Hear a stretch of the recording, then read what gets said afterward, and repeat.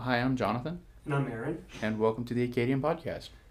This week we spoke to Acadian Total Security about a bunch of fun and exciting things they have going on. And we hope you enjoy. So, hello, my name's Brandon Niles. I am Senior Director of Acadian Total Security.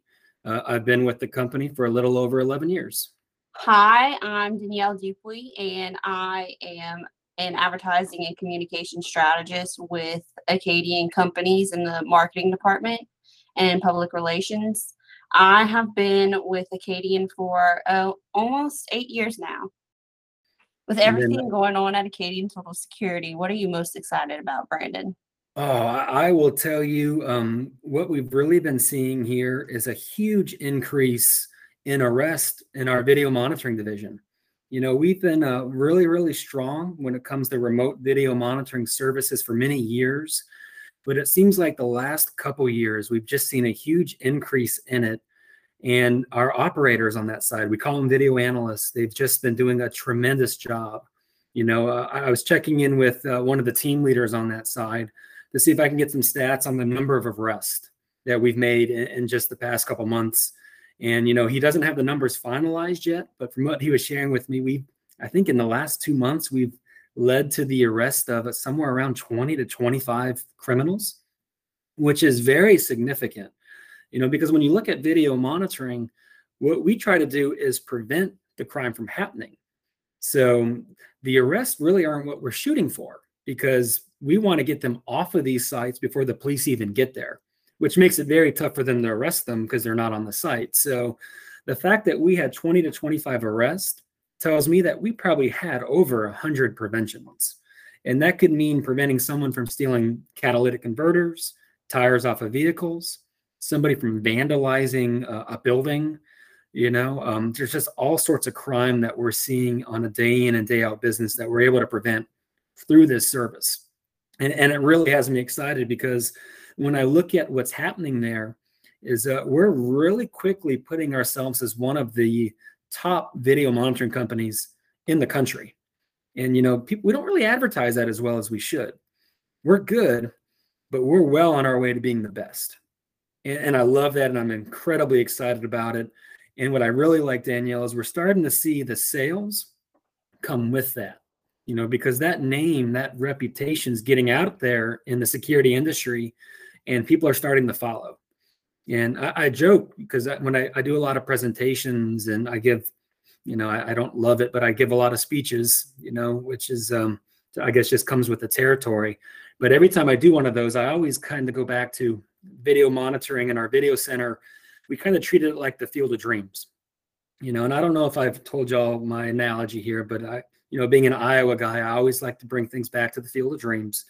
And I joke that, you know, when we started our video company 14, 15 years ago, we built this video center, and we said, you know what, we're one of the first ones in the market. We're going to build it, and then all of these customers are going to come. Right. And, you know, if you recall Field of Dreams, if you build it, they will come. Right. Mm-hmm. You know, so we took that approach to it. But, you know, the reality is, if you've watched the movie Field of Dreams lately, it was a very long and slow movie, and the people didn't come till the very end, you know, so you had to put up with that first hour and a half to get to the good part. And so with us on the video center side, you know, the last 10, 12 years has kind of been like that first part of the movie. We built it, they didn't come. But now we're at that ending phase where they're finally coming, and we're finally starting to see that success that comes with that. And I think that's what has me the most excited. Mm-hmm. Wow. Yeah. And what I will say too, you know, when we talk about video technology, because I'm not sure that everybody really knows what that is. And so what it specifically is it's a proactive way to protect the property. With the traditional alarm, we'll get an alarm when someone gets into the property, right? You know, the door has been opened, a motion sensor picked up movement inside of the property. But what we're doing with video monitoring is we're actually monitoring the perimeter of the property, so that we're able to catch people before they get into the building and prevent, you know, the crime from taking place.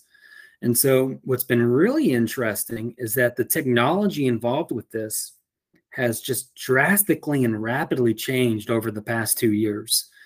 5 to 6 years ago, this sort of technology would not have been affordable for a typical family.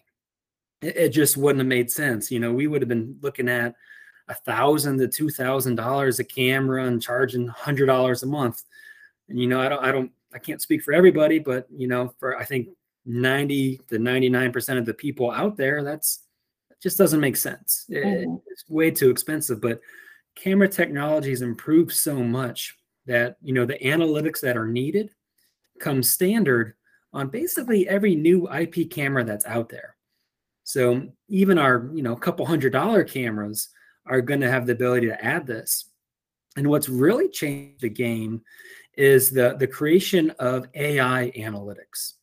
And so even if your camera doesn't have a great analytic on it, we can send the motion events from your camera up to the cloud, where they're going to apply an AI filter or AI analytic to it, and then send us only what we need to know so that we can reduce false alarms. And it's really been a game changer. So when I talk about analytics, a lot of times that might not make sense to most people because I say motion, I say analytic. But, historically, the video analytics that are out there are all based on pixelation change. So what that means is the camera's looking at a spot and it notices that the pixels on that image have changed, whether it's by 10% or 15%. And, then it says, oh, something's here, and it sends us an event. Well, a lot of times that something is a tree blowing in the wind. It's a bush. It's an animal, which creates a lot of false alarms for us. But with advancement in analytics, we now send it to that AI cloud where they'll look at it. And just like when you're on Google and you type in white dog and it shows you just pictures of the white dog, it's the same sort of thing. It's machine learning. It's identifying only the person or only the vehicle. It's not looking for any kind of change in that image. It's looking for a specific person that, the cloud's been trained to identify through millions and millions of different data sets. And what's great about that is it's made us more efficient. It's made it so customers get less false alarms, which, makes them trust the technology better. But it's opened up a whole lot of doors to just future advancements in this technology. Now think if you're, you're going through a nasty divorce and you've got a husband or a wife, for that matter, that you really don't want coming around your home. You don't want them around your kid. Well, in the old days, we couldn't tell if it was that person or if it was their truck, right? We would just get an alarm anytime any truck came up. And that would be a lot of alarms, if you drive into your home, your parents drive, anybody comes in, we're going to get an alarm every time. Well, now, as we move into the future, we can say, hey, only look for white F-250s because that's potentially what the husband or wife drives, right? And now we're only going to get alarms for that specific model of vehicle. And that's just one use case, but there's all sorts of other technology that's going to come because of all this machine learning going on in the cloud and functionality that it's creating. And, where we're at today versus where we were 2 years ago is night and day different. And I truly believe that where we're actually going to be in a year on the analytics side is going to be an even larger jump with improvement in technology. And to me, I think that's amazing. Mm-hmm. That's really incredible and interesting to see how everything plays out. Yeah. When we built our field of dreams with the video center, we kind of went at it and took on as much business as we could because we knew analytics would get better and we knew we'd be able to get more efficient by reducing false alarms. It took a while and, there's still a lot of work to be done, but, it's finally starting to pay off. And, that's why I'm so excited about what we're doing there. Not only because there's such a great potential there, but the team over there led by Danette Moe, Celeste, Scott Curry, and then the technical team and everybody else, Gene Trahan, Tessie Guidry, and Joey Greenhaw, those guys are doing a remarkable job. And just the improvement the last month or two, it gets me excited about how we're going to finish this year in that department. Brandon, recently there was a video shared by ATS about a family that was saved by their security systems detecting a neighbor's fire. Can you share Yeah, anything about so that that you happen to know? I don't remember the specifics on that one, but I can tell you, it's very common. Most of the systems that we put in place have some sort of an element of a CO2 detection or a heat detection or smoke detection. And what'll happen is when there's an actual fire taking place, the heat sensor will get to a certain degree. That's going to be set on the sensor level or the heat level, mostly by the manufacturer. It'll immediately notify us, at which point we can, dispatch the fire department accordingly.